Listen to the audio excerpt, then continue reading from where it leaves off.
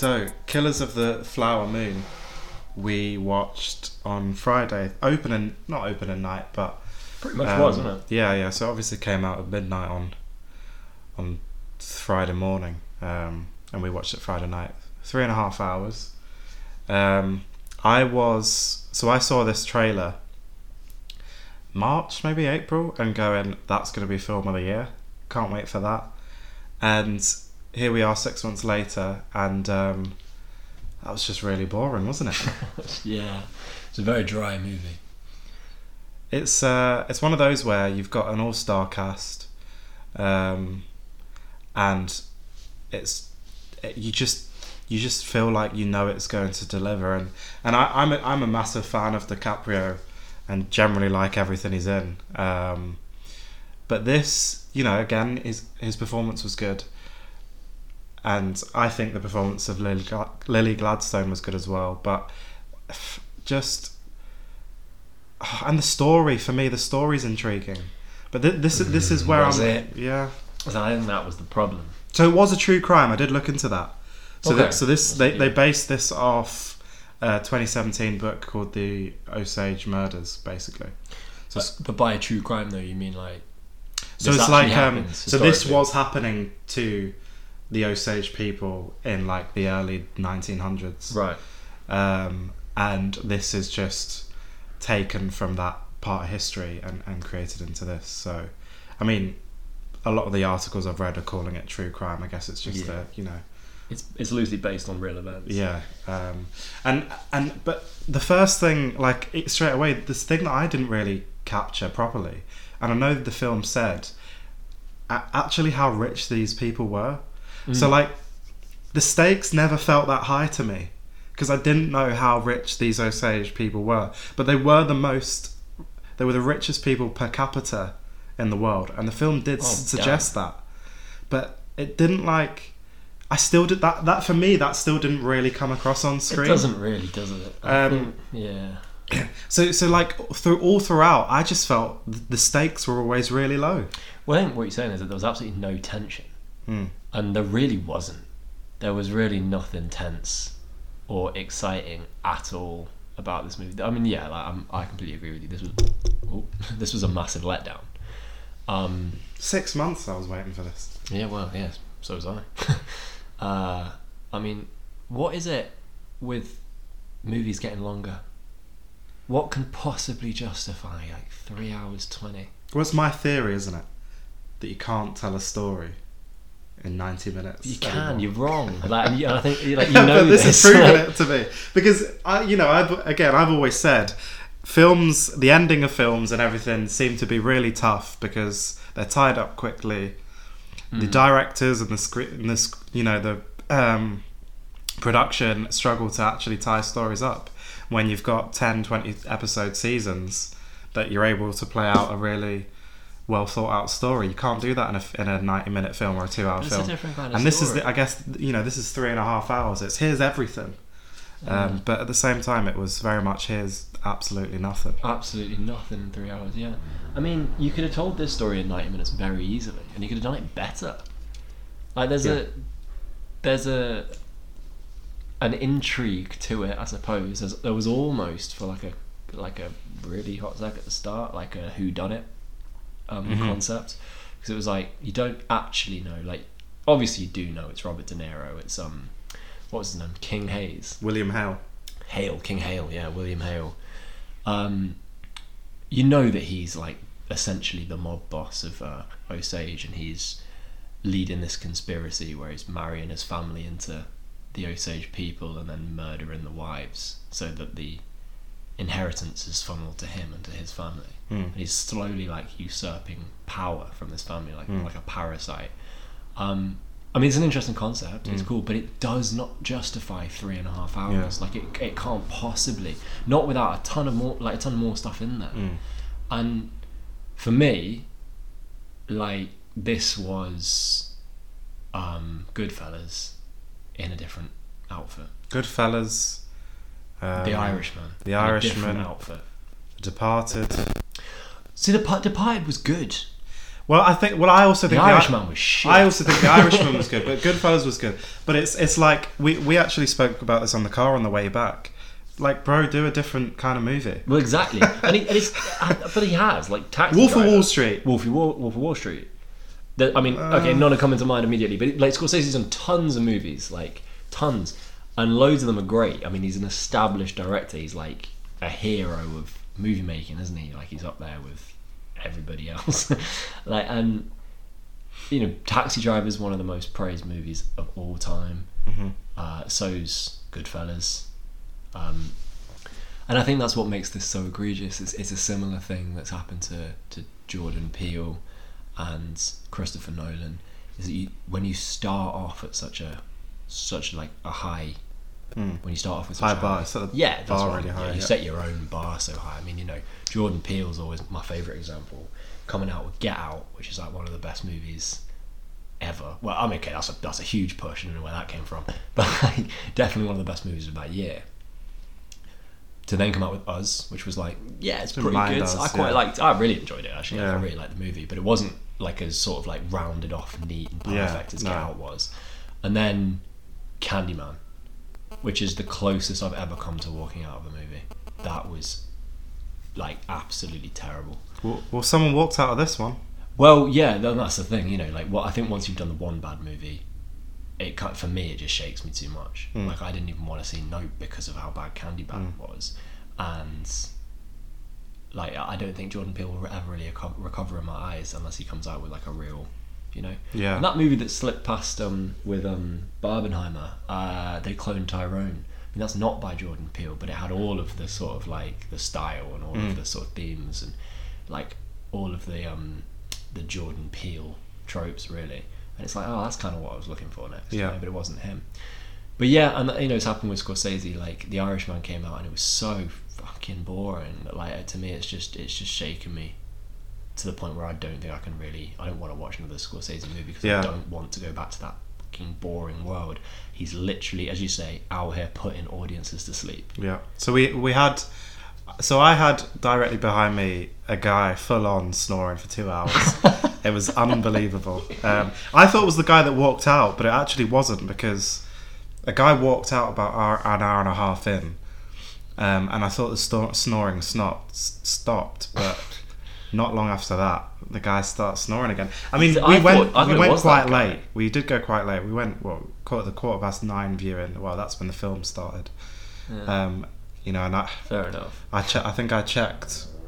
I don't like checking the time. I really don't. I think I checked it at least twice. Yeah, if you're checking the time, at least twice. I mean, I was the last sort of hour. I was checking the time. Here's the difference. Oppenheimer, I checked the time once. Yeah. That's because I was hoping it wasn't nearly over. Yeah. Whereas this, I was like, if I check the time here, and there's still an hour and a half left, how am I going to feel? And it wasn't going to be good. And I just wasn't engaged in the film at all. There wasn't enough tension. And I just want to go back to the point you made about Robert De Niro's character. Again, like, this whole thing about keeping the money in the family. I never saw a direct child of Robert De Niro's. So, like, I understand it's like keeping it in the family, but like keeping it for your nephews, I don't really get what the whole. I think the idea. I think what Scorsese was trying to get across was like the buck stopped with William Hale himself. I think the idea was that like it's not about the family at all. That's just like Hale's kind of justification. I guess in the same way that like characters in his more traditional gangster movies are, you know, like it's all about honor and family and love, but actually like that's in a way a facade, and ultimately like they'll all turn on each other. And that's Hale as well. You know, he's using DiCaprio's character Ernest to like you get him in on the scheme and get him to marry into the Osages, and he's saying, you know, oh yeah, it's you and me sort of thing. But you strongly get the impression that once Ernest's wife is dead too from the poison or whatever, and like the goal is achieved, what's stopping Hayes? I keep calling him Hayes. What's stopping Hale from offing Ernest as well? So what actually happened, because I read into this very slightly, is because of the oil that was available in Osage country. I think that's what it was referred to, because of the oil that was available. You know, these people were, you know, unbelievably rich, and white people did marry into these and were murdering these people. So generations down the line of that they would build these white power families basically from oil. And that is what's happened. And it was, so I was just looking at the Hale character and thinking, okay, well, you're inspired by this story, and then you've kind of not really like even attempted to actually show the impact that this is going to have for generations of Native Americans and white people. You know what happens, but we kind of know what happens to these two groups of people because of the actions of those greedy white people. What are the actual ramifications in history? I'm just trying to work out, is this Thanksgiving weekend or is that no, that's next month? Yeah, so it's actually next month. Oh, okay. But like, so there's I was saying this to you after the film, I just feel like I don't want to do, from a viewing perspective, I don't want to do the Native American community a disservice. Yeah, I know what you mean. But you were kind of saying that Scorsese's done a disservice here. Yeah, I think so. I mean, I think like this is maybe a little bit of a controversial one, but I don't think it's a story's or a writer's responsibility to be doing services to particular, I don't know, minorities, stories, whatever aspects of a community, like social issues. Like, okay, great if you can do it, like awesome, but like ultimately, like the worst thing you can be is not entertaining. Like the biggest sin you can commit as a writer is to not be entertaining, and that's what Scorsese's achieved here. So everything else is secondary because of how boring this was. It doesn't matter that he was trying to shine a light on an untold story and an insidious method that white people use to usurp money and power and destroy Indian communities and native people. Like, that is important, but you've been so boring with it. I might as well have read the Wikipedia page, you know? Yeah. I think it's really important when stories do that, but the worst thing can be is boring. Do you know what beat this in the box office? I'll give you... Wow, go on, have a guess. I don't even know what's coming out. What else is out at the minute? I've no idea. I couldn't be. You wouldn't get it in a million years. Taylor Swift's Eras Tour concert movie. That actually doesn't surprise me. So Taylor Swift is now Taylor Swift's concert movie is now the highest grossing concert movie ever. It's grossed 100 million in the box office. Yeah, that's wild, isn't it? 31 million the weekend just passed, and Killers of the Flower Moon 23 million. So maybe we're reviewing the wrong film. We are alone in our criticism. Well, you know, there's not many on our side. You know, we've got Masterpiece. Where are you getting this? To be fair, everyone's just calling it a masterpiece. Exceptional filmmaking. Look, the thing is, I really want to like this movie. Like, I really want to, because like, I know we were talking about. I think the actual the thing around, you know, the white communities coming in and just savagely killing natives for wealth and power is really interesting, and it's something that can be. I feel like someone can tell that story. Yeah. In a more engaging way. I just really do. I think this is gonna set the standard, because the critical world, and I don't understand, but the critical world absolutely loves this. Yeah, but then I think that's a testament to like Scorsese's name and the power of a big name in Hollywood. Like, you know, if you've can do no wrong. Yeah, almost. Yeah, like Nolan can do no wrong, and to an extent, I think even Peele is like absolved of any wrong, not literal wrongdoing, but, you know, like poor writing, because these are established characters. I mean, especially like the likes of Scorsese. Yeah. Like, there's no way anyone's really going to turn around and be like, "Nah, that was a disaster." I mean, you know, it's like the cinematography, like the choice of shots, the acting was very good. But like, I hate all this like, oh yeah, Scorsese gets the best out of his cast. Like, no, the script does. I appreciate that a director obviously is like the coach and is like, you know, the sort of the artist really is like prompts and all that kind of thing. But like, really, it should be the story. It should be the characters themselves that are there, and they weren't. Like, what was like Ernest was quite an interesting character. Yeah. His wife wasn't. Hale wasn't. Do you know what? I think in fact, actually, no one else was. I think Gladstone gets Academy Award for this. I do. What's she up against? Margot Robbie, to be honest. She's up against Margot Robbie and Barbie. She's up against maybe Scarlett Johansson in Asteroid City. Nah. I think Lily Gladstone is an Academy Award winner here. I mean, I'm sorry, like you can't... Again, that award ceremony is probably a bit of a farce, to be fair. Well, yeah, but yeah, I think she's going to get that recognition. She probably will, but like this is one of those things where it's like, oh, so you think she was dull and boring and didn't have much personality, and I thought it was a well crafted character. Like, I could tell she knew what she was meant to be doing in that role. Yeah, fine, but I as I said, like as you're saying, like, which is nothing, arguably. This is one of those things where everyone's going to go, oh, it's a really important story and it needed to be told, and Scorsese's a genius, so it's incredible. Like, that role was so boring. So many scenes in this were her just looking at Leo and Leo just looking back, and like, you know, the sort of just this droll, like, depressing, slow, like, there was no tension. The plot had absolutely zero pace, and it, like, the characters are partly at fault.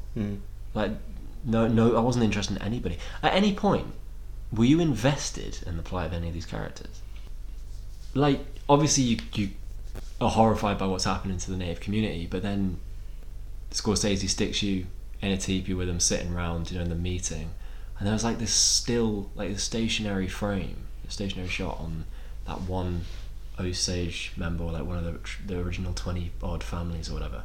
He's talking like an American member of Congress for like a 3-minute shot, 4 minutes, 5 minutes, I don't know, and it's like, this is horrible. The entire movie felt like being in a meeting full of Americans that like can't get to the point.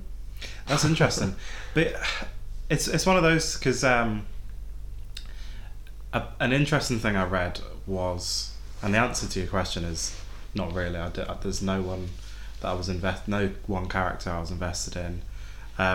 So Jesse Plemons, I'd complained showing up for like an hour, that he 2 hours in or something. That, you know, I was waiting for the film to finish, and then Jesse Plemons turns up, and I was like 3 hours in. So I was so like, oh god, okay, got, like, the whole last act. Yeah. And so apparently, so I said that Jesse Plemons and the federal government would add some tension throughout the movie if you brought them in at the start. And apparently Scorsese purposely left Plemons out because he didn't want Jesse Plemons to be a hero of a very sad story. Yeah, fair. Or the white federal agent to be the hero of a very sad story. I get that.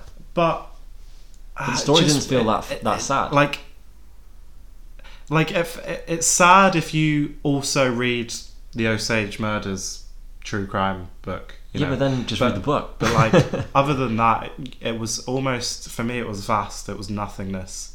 And actually, please bring Plemons in and get him to solve it all, because for me it started to get way more interesting when he was turning up to people's salons and questioning them. Well, that and actually you still didn't even get that too much of that, to be honest. That added like a tiny flavour of tension. Yeah. And I guess I need a bit of tension. Well, I think everybody does. Like, you need a bit of risk, conflict, to make a story. And I mean, the first 2 hours, the Osage people, like, no disrespect to them, but put up absolutely no fight whatsoever. They're just letting it happen. And like, how are they having town meetings with a couple of white guys in there? I don't really get that. Because there are people embedded into the Osage community. At this point, we're a multi. Yeah, I mean, but they're going on about white people killing them, and there's the white people helping them call the shots. Yeah, including obviously Hale himself. Any stories you can think of that have no risk that have been really good? Well, I mean, No, not like Nomadland, but okay. I mean, that I was. haven't seen it, but I doubt it had no risk. That's the thing.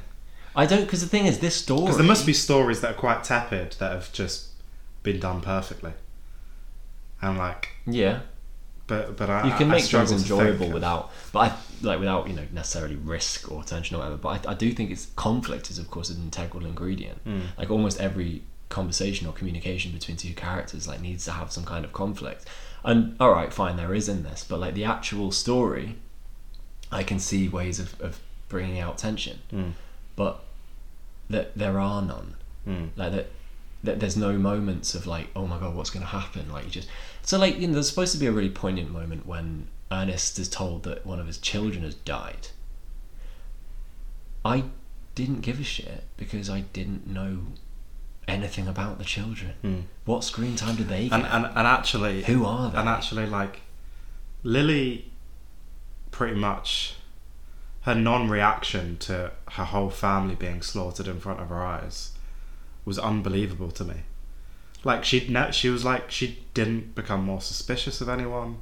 Like it was just like. At what point did she become more suspicious of Ernest? Which is particularly jarring. Yeah, but like she cried a bit about her sibling dying, and then the story. Maybe she didn't. Maybe she was in mourning for months, but the story just moved on after she wept a little bit about her sister dying or her mother dying, and like to the next death almost. To the next death, and there was no the house blows up. Ernest comes back. Ernest disappears and tells her to stay inside because he obviously knows what's going to happen.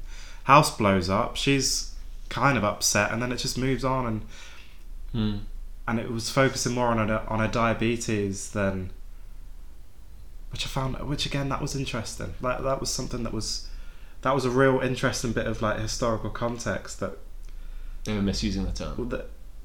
Wait, hang on.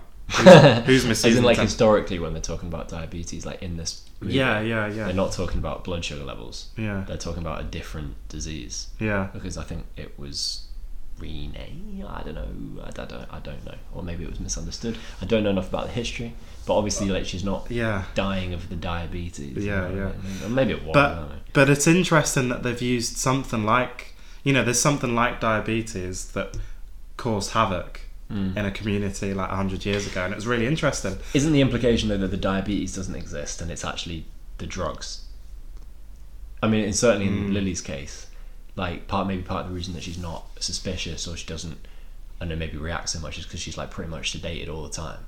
Like Hale's got Ernest drugging her, or the doctor. And this is the thing, right?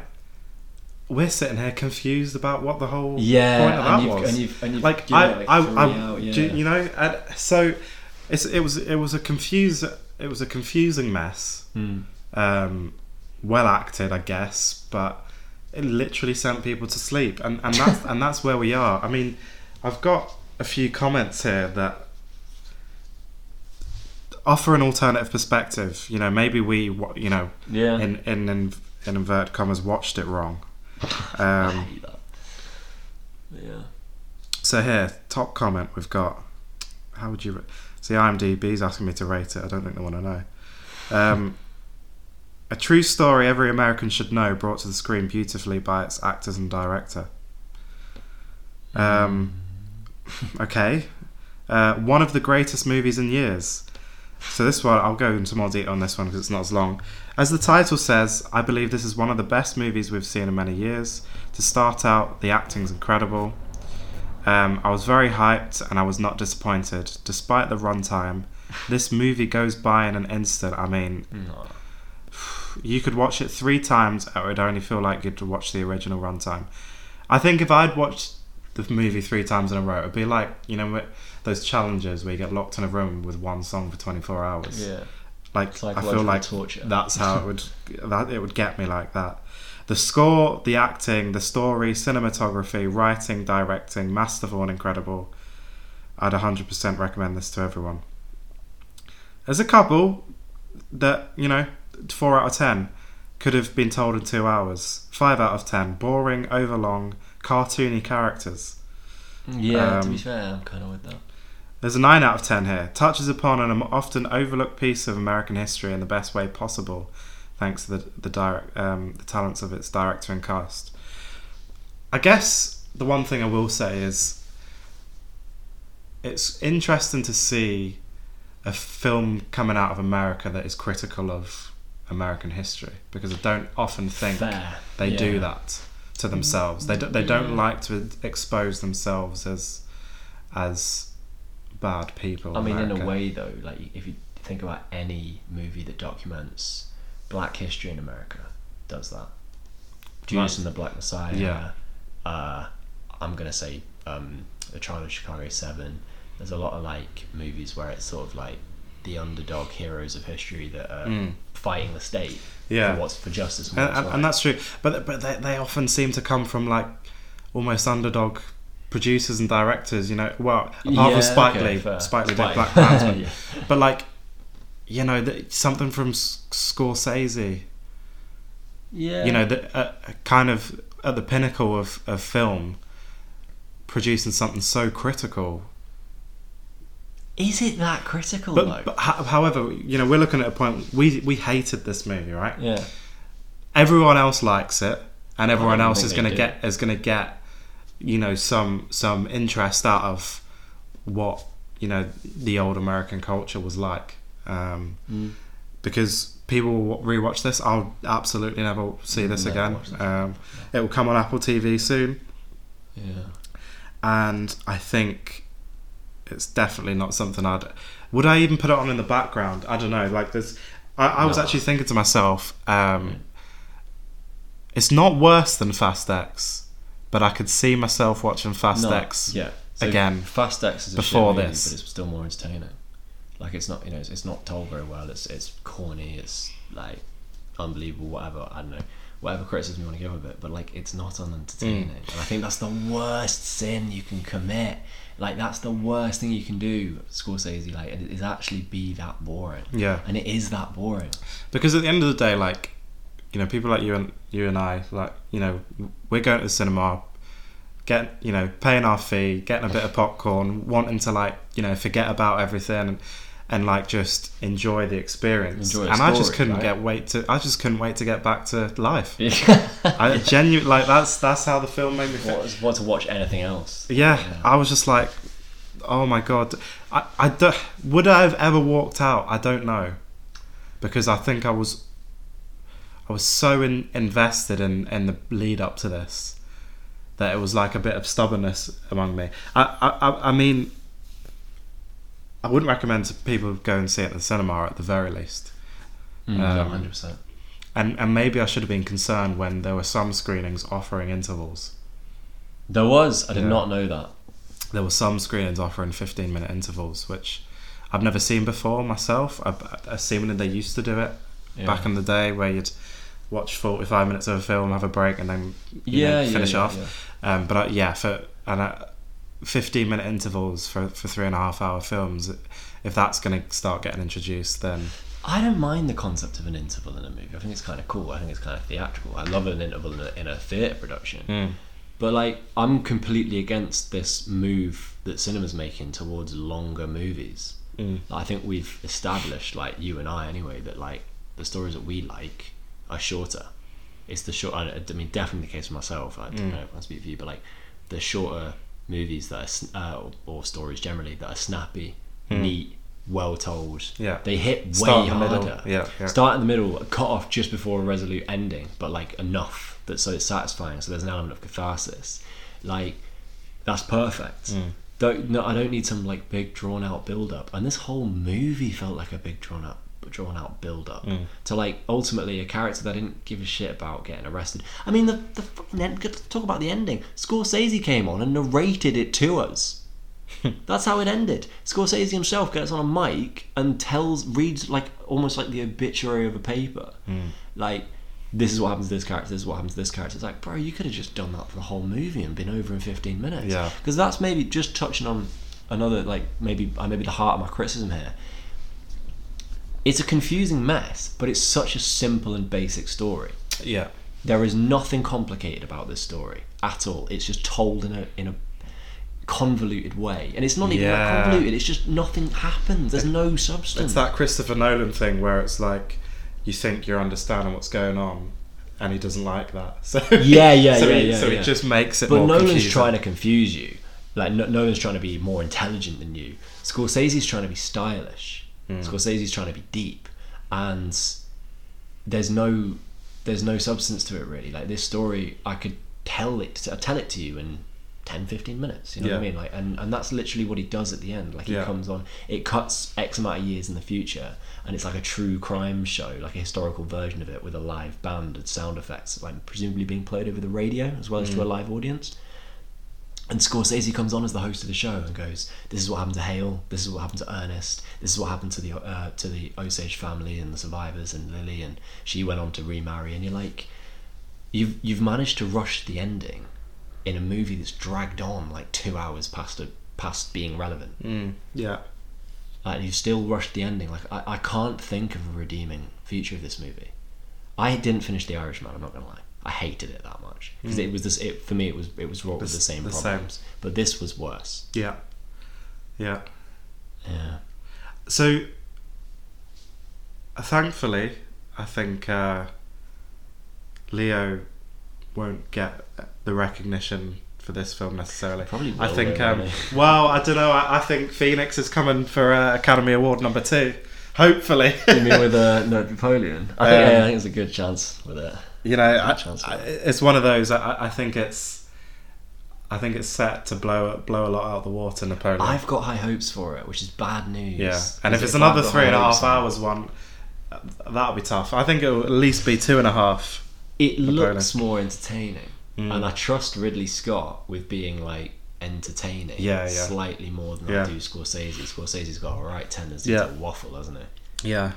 Or Wonka. Timothy. Oh nah. Timothy might get the Academy for Wonka. We'll be doing that for Christmas. This is it. Like that's how interesting Killers of the Flower Moon. We're ending this podcast episode talking about other films that we're more excited about. Look, I wanted to like it. I didn't. I'm kind of high on Lily Gladstone's performance, but actually she didn't do much. It was standing there staring at Leo, trying to get across the feelings of uncertainty, suspicion, but also seemingly total apathy.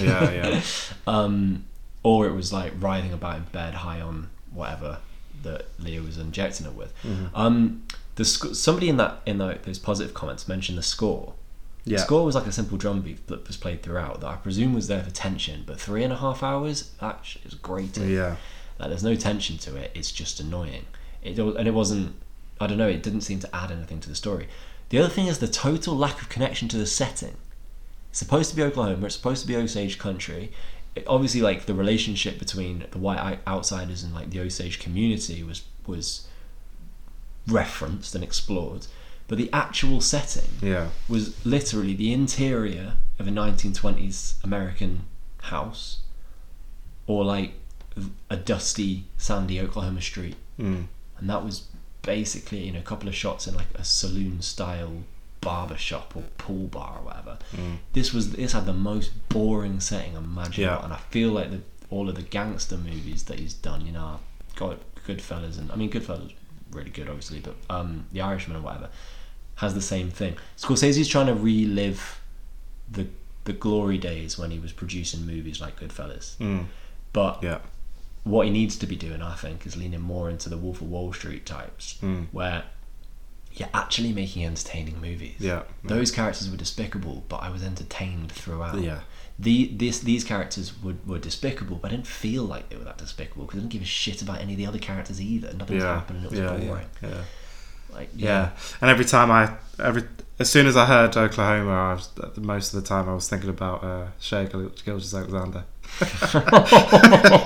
So that got me through the movie. So Trolls Band Together actually beat it in the UK as well. Trolls Band Together, kids movie.